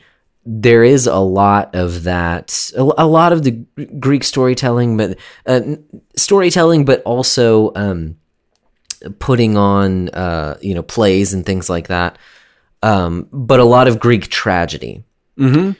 There's an element of catharsis that it tries to bring out. Like a lot of what it tries to do. The reason that they can be so tragic is to help the person experiencing it, you know, whether it's reading, but those were traditionally oral, right? So they're presented in a different way.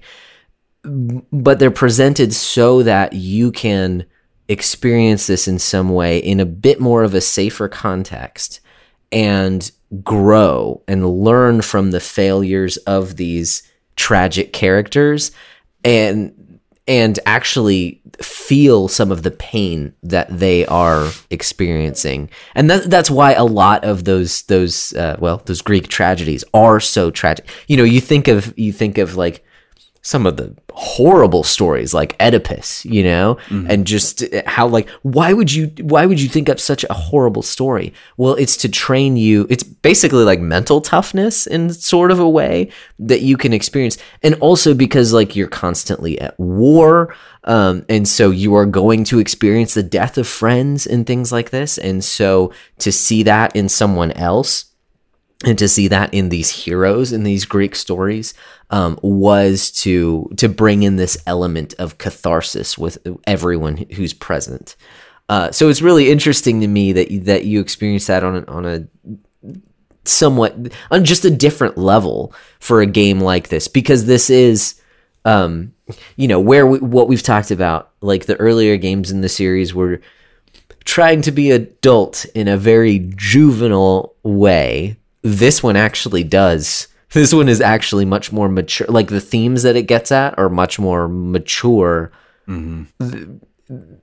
because they have to do with relationships, not because they have to do with ripping people's heads off, which happens a lot in this game. Don't get me wrong. Oh, yeah. You're fighting. There's language. There's gore. It's all over the place. Yeah. I mean, like, and that is definitely kids. Like this game definitely, yeah. And this is sort of a good little, I guess, a good little bit of a segue too, you know, to talk about just sort of like mechanically, you can sort of see the roots of the series in this game, but it does it in a way that it just, again, is way more refined.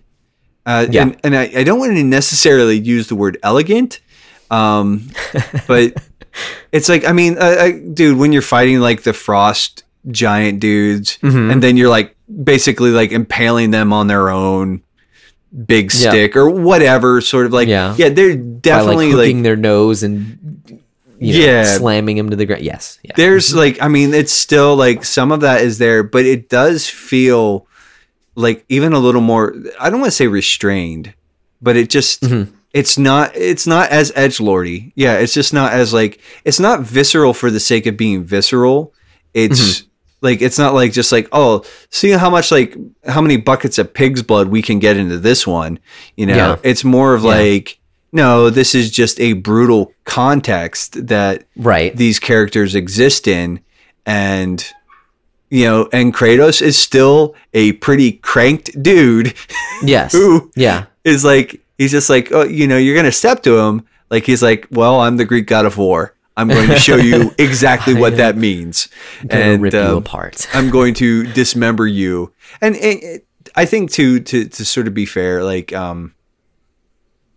you do end up fighting like a lot of like Draugr, which are, basically Norse zombies. Yeah. Like undead Viking kind of guys. It's all like mythical creatures and stuff like that, which, and again, we touched on it. Like I'm thrilled to death that they are sort of like I said, this is sort of like a bit of an entryway too for, I think the success of, God of War 2018 can in some ways, you can actually see some of the outworkings of that as like the Assassin's Creed Valhalla.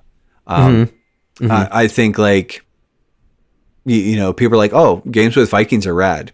And yeah. So it's, and maybe that's just me sort of like drawing lines that don't exist, but I can't imagine. I mean, maybe Valhalla would exist without God of War 2018, but there's a part of me that just kind of finds that unlikely. But there's also been a bit of a Viking sort of Viking fever resurgence. Yeah, that's a good word. And just pop culture in general. So you know, Avengers and Thor helps. Well, and then there's the Learning Channel show, The Vikings. Oh, that's right. Yeah. That's right. I forgot about that one. Yeah, they're kind of like, they are experiencing. There's a fairly popular They're so hot anime right now. Vikings are so hot right now. Really? A Viking anime? Yeah, I forget what it's called. I watched like the first season of it. It's good. It's okay. It's pretty wild. And it's pretty bombastic and you know, but it's I don't know, but I did want to take, we had talked about a little bit mechanically talking about some of this game. And in a lot of ways, mechanically, it does sort of like, again, it almost pays homage to the earlier games in the series. And again, I can only speak from the first two, but this is a much more refined system. Like there are some RPG-ish stat element sort of things. There's like, you can customize some loadouts with the runes and everything. But I mean, that the axe is awesome.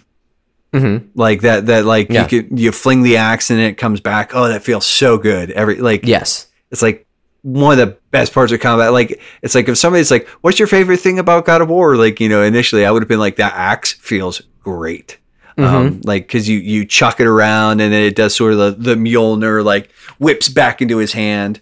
But it's, and for a while at the beginning of the game, like you can use that for a good amount of damage. Like you can actually take out, you almost use it like a sniper. Cause if you can't get to an enemy, you can hit it in like 1 or 2 hits, it's dead. So it's the fact that it is so versatile is really cool and like believable in world too. You know, it's like this magical axe that you can. Well, it's sort of it's like Mjolnir. It's like, you know, you fling the axe and then you like hold out your hand and it's like Thor's hammer. He flings the hammer and you know, and then it comes back to his hand and it's like I don't know. I feel like the mechanics behind just the combat in general.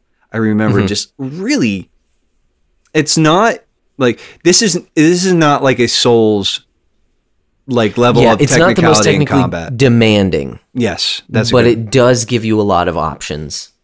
Yeah, which is really cool because you don't have to use them, but they're there to make everything go a lot smoother. You know, like you can rely on the same combos if you want to. Of course, you'll probably come up against an enemy where that combo is garbage, and you'll have to learn something new.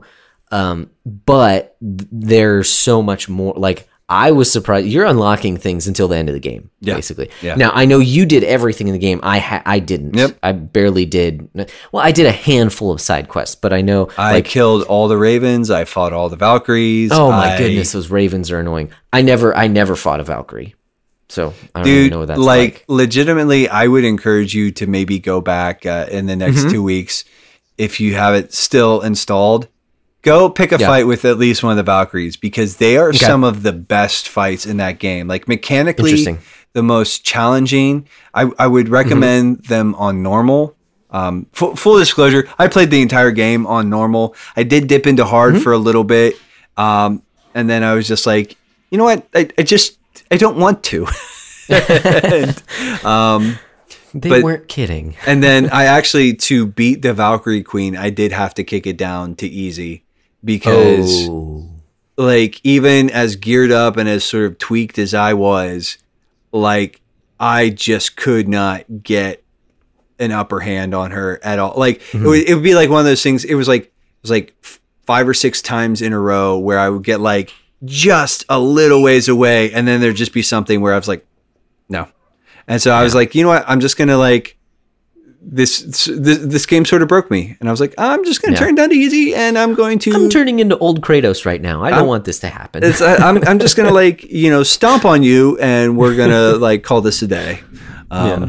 So I got the platinum on this. I've been tempted to sort of like, in sort of preparation, I was like, I kind of want to reinstall this, and maybe I'll play it again. And then I'm also like, but I'm deep in the throes of Nier Automata at this point in time, and I'm like, if I'm being honest, like, I'd reinstall it and I wouldn't do anything with it.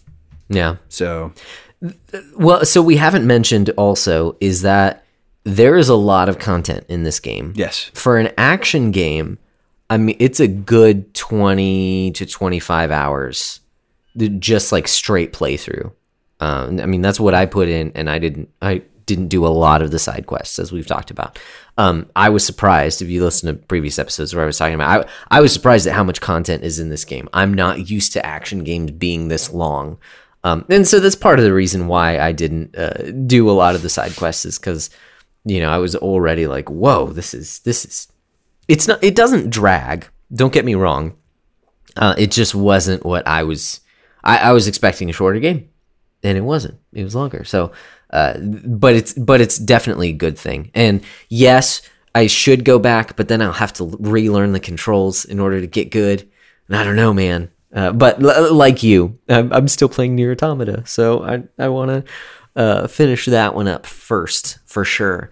But yeah, there's definitely a lot more for me to see, a lot more to do in the game. You brought up a bit ago that, and I completely agree with you, that there is something about this game that it doesn't feel as, it doesn't feel, the combat doesn't feel as like edgelordy. The gore doesn't seem as in your face. And yet, as I think about it, I mean, it is a very gory game, and it does kind of revel in that because of the certain kinds of attacks that you can do to just finish off enemies. It does, pan the camera in. There are no cuts. So it's just like one shot. So it pans in. You see the enemies getting ripped apart. But I think that has to do, it's probably the narrative context. Because like you said, it feels like a brutal world that they're in. But Kratos and Atreus are not doing it necessarily out of spite. It feels like self-defense. Well, and I was going to say, like, given the Norse context, is like, like, I think a lot of times, like, we don't always think of it, like, when we read these stories, like, we almost read them with sort of like if you're reading Norse mythology, which one, like, seriously, do it. Neil Gaiman's Norse mythology book is fantastic. So much fun. It's so much fun. But, like, and I think he does because there is sort of a bit of a whimsy, but like, and charm to these stories, but there's also like some threat. Like, when you look at the people that these stories came from, Vikings were like, I mean, there was a reason people were afraid of Vikings for hundreds of years. You know, because they were the most like, and they lived very brutal existences. And so like, when you sort of like, you know, very sort of like, you know, harsh climbs, harsh conditions across the board. And so it's like, you know, it's like, that's sort of like contextually, like I would say God of War 2018 sort of vibes with that. And like, it's like, it doesn't feel like, it's not like they're doing it just to be like, it makes sense. Whereas like in the original God of War stuff, like it's just like Kratos is just angry and he's just going to be like gnarly because that's what angry Kratos does. Whereas this one, it's like, you know, well, you have to sort of dismember the Draugr. You have to like, you know, like this is very much a kill or be killed environment. And I don't know. Yeah. I hadn't really thought through that entirely. I did want to sort of just touch on this. You talked a little bit about the length. So I just pulled up the how long to beat metrics here. For the main story, they're saying about 20 and a half hours. So about 21, 22 hours probably for most playthroughs. Main plus extras is 32 hours, but for the completionist route, 51 and a half hours. Whew. So, and again, that's an action game. It has RPG elements, but it's an action game. And I probably put about 55, 60 hours into it. Wow. So, I mean, because like I said, I also did everything. Yeah. So yeah, like all of those, like running, like, yeah. And we'll talk about that, but like all of like, there's some of the different challenges and like, there's a few levels or biomes or what, you know, realms or whatever you want to call that are really interesting. Is it Nidhogg? I can't, no, Nidhogg is something else. The where the dark elves live or the dwarves or whatever. Muspelheim. Okay. Or is that, anyway, we'll get into that. That one, there's something about that loop that just like that realm that I was stuck there for a few hours because I was just like obsessed with. Anyways, it's and I don't know, like too, I really did appreciate there are so many things about this game that I like. It does so many things so well that I honestly think it deserves its place on our list. And you know, it's hard to, you know, just like anything, like this game will sort of is confined to its time. And so maybe in 10 years, it doesn't belong on a top 100 games of all time list or whatever. But, you know, frankly, I just think it's just all around one of the best games I played in a long time, you know, that year. I mean, and that year was a heavy hitter for games, period. Yeah. Spider-Man. Which don't get me wrong, I really like Spider-Man, but I think God of War was just the better game. So yeah, it's just I am looking forward to, you know, diving into some of the narrative themes and stuff, and just the way that some of the more thematic elements. But you know, this I thought it would just be good to take some time and sort of like flesh out some of the other things that we tend to sort of like gloss over and sort of like try to run through. So is there anything, you know, before we sort of wrap things up, you know, anything else that you feel like you gotta say? Well, I mean, I agree with you that it's a really good, just like all around package, because it does so much really well. I'm trying to think of like issues that I had with the game, and they're really more nitpicks. Because like the combat's really good. It can definitely get complicated. So you do have to kind of acclimate to it. I would say it's actually not a very difficult game. I died a bunch, don't get me wrong. Yeah. But it's not that hard, and you continue to kind of learn different things, and you have control of the difficulty also. So, it can be, certainly. Also, I didn't do side quests. I didn't fight the Valkyries, so I'm sure they're way harder.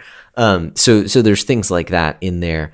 I talked about on previous episodes just the sense of like I never really felt like I was in control of Kratos, even though I am, but story-wise, his character, like I couldn't make any decisions on his behalf. I was just playing his body whenever he fought. But again, this is just a nitpick because of the type of game that they wanted to make. You can't. Yeah. It's not a choose your own adventure game. It is like you are going to play this story that we've written, and they do it really well. So it's all the only things that I can say. I'm trying to find things to say that are negatives, and it's just like, no, they're just little things. Like it's nothing that's bad about, like, it really is a very good, as we mentioned before, it definitely earns its M rating. Mm-hmm. This is not one to play with kids, just because in my mind it's language and it's gore is really what it is. And so I say a 16-year-old, if you think your 16-year-old is mature enough to handle that, then cool, because there's no sex at all. I mean, was there any that I don't specifically recall even like talking about it, an innuendo. Mm-hmm. I don't know, but there's certainly not anything shown. Yeah. So, what were you going to say? No, I think that, well, and it's like you said, it earns its M rating, but I think it also takes that M rating seriously, where it's like, where sometimes it's just like, and again, it's like, it gets the R because, looking at like maybe things from a perspective, in film, it's like, it gets the R because, well, it's heavy content and it's like Gladiator. Yeah, or like American History X, or it gets the R because it's just basically a skim flick, and it's like, like American Pie is a freaking R, and all that is like, No, I was just gonna say, it's just like, it's not crude, it's not sort of like edgelordy, it's just It's like that's the rating it earned because that's the rating it actually earned. Because it actually deals with some heavy, like, it deals with grief. It deals with, coming to terms with a troubled sort of, I'm not trying to use that word lightly, but like, a sordid history. It's like, there's a lot of like weightiness just in the themes that this game sort of tackles. And, I mean, without getting into spoiler territory, part of the game is like, Kratos is Kratos figuring out his relationship with his son, but at the same time he's dealing with the grief of having lost his wife. And it's like and that folks, like, I know it's like, if you want to screech about spoilers, at the very beginning of the game, like, it's the funeral scene. You open, like, you turn on the game and that's what's happening. Yeah. Like, you never actually meet her. This is like literal first 5 minutes. Yeah. And it's it's not, I don't qualify that as a spoiler. It's just like, but it is just like, there's so many like burdens, like, that's just weighty material, period. Yeah. Like, and then, given the context, I'm like, even the violence feels earned, whereas like a lot of times it's just like, like a good sort of point of comparison is Doom. Like Doom 2016, I love that game. Is like, is a ridiculous gore fest. Yeah. It's gratuitous, but it's also very intentional. Like it's very much like nodding and winking at you the whole time. Yeah. It's like, wasn't that cool? It's like, you just chainsawed that demon in half.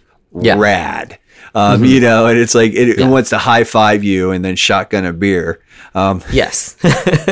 Whereas, exactly. God of War 2018 does not do that. Right. And it actually, I think in a lot of ways too, like, I think something it does, and I mentioned Last of Us, man, I was like, I was trying to wrap this up. And then it was like, yeah, here we go. Last of Us, people talk about the violence in that game. And it's like how and dude, it makes you feel kind of like, ugh. Because it's just like, it is so visceral. That violence has weight. And I would say I think God of War isn't as sort of far down that scale, but the violence has weight. It has it's not just sort of for giggles. And like I said, it's not just chainsawing, a demon in half or whatever. And Gibbs just exploding out of it. It's even in that, that feels meaningful, which is, that's a bit of a feat, frankly, in my opinion. Yeah. Especially in our market. Yeah, and especially after coming off of, again, games that I would not recommend, and a lot of it is largely due to the main character. So to have that actually to have that flipped on its head while still maintaining the same character, he's just at a different part in his narrative arc. That's really well done. Yeah, that you can actually pull that off. I did think of one other thing, and it's again a total nitpick. But I was surprised at how many threads that they leave open. I'm really trying not to give any spoilers. Threads that they leave open in this game in anticipation of the next game. Because this one does tell a story, but there's also a lot of exposition on the world and things that happen that is intentionally left for what comes next, as opposed to really answered in this game. So I'm framing this as a negative. It's not even necessarily a negative. It was just surprising to me. Oh, okay. This story is not done. There is certainly more to come. So, yeah, I mean, like I said, I am looking forward to here in a couple of weeks, actually sort of diving into some of the narrative bones. But I think, we've chewed this one up enough, I think, so far at this point in time. Yes. So we've given our thoughts on the context of the game and sort of our own experiences coming into the game. But I'm sure that tons of people have lots of different experiences as well. Maybe this hit you in a different way than it did for us. Even though we didn't necessarily talk about story, we'll get to that eventually.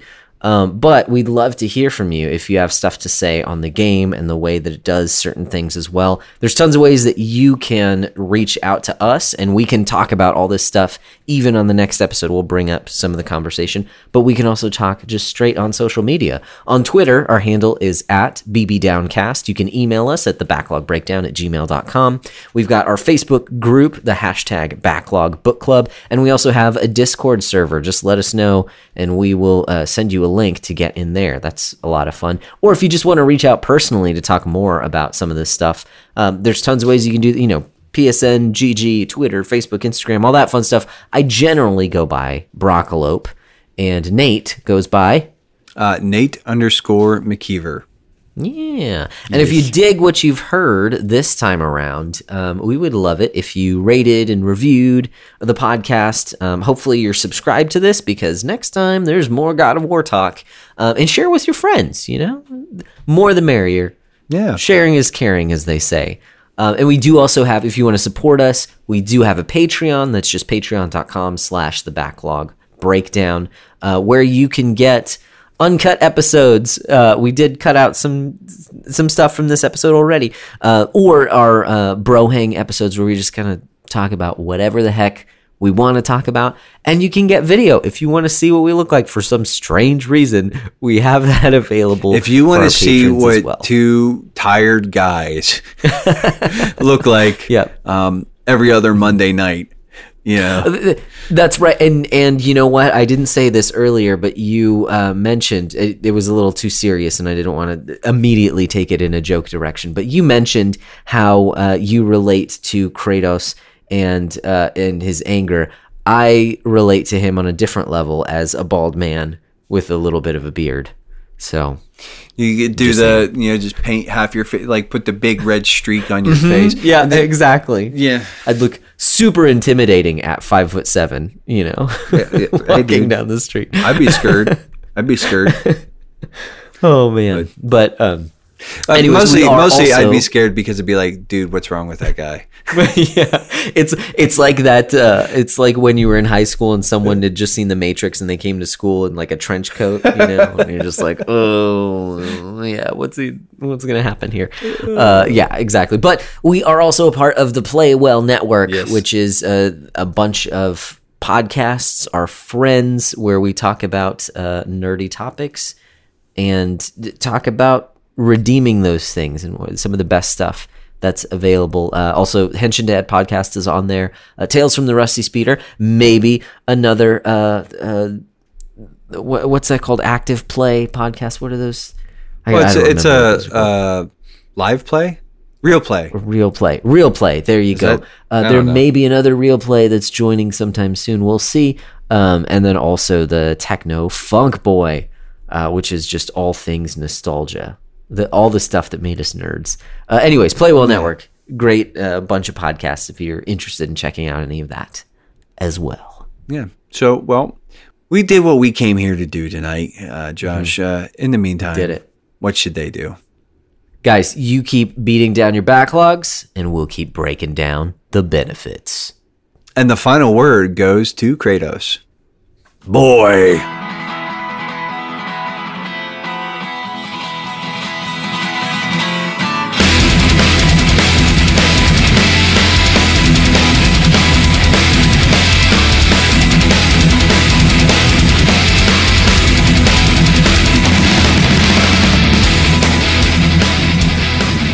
Of course, because it had to be. It had to be. Of course. Boy. Of course. Boy. Boy.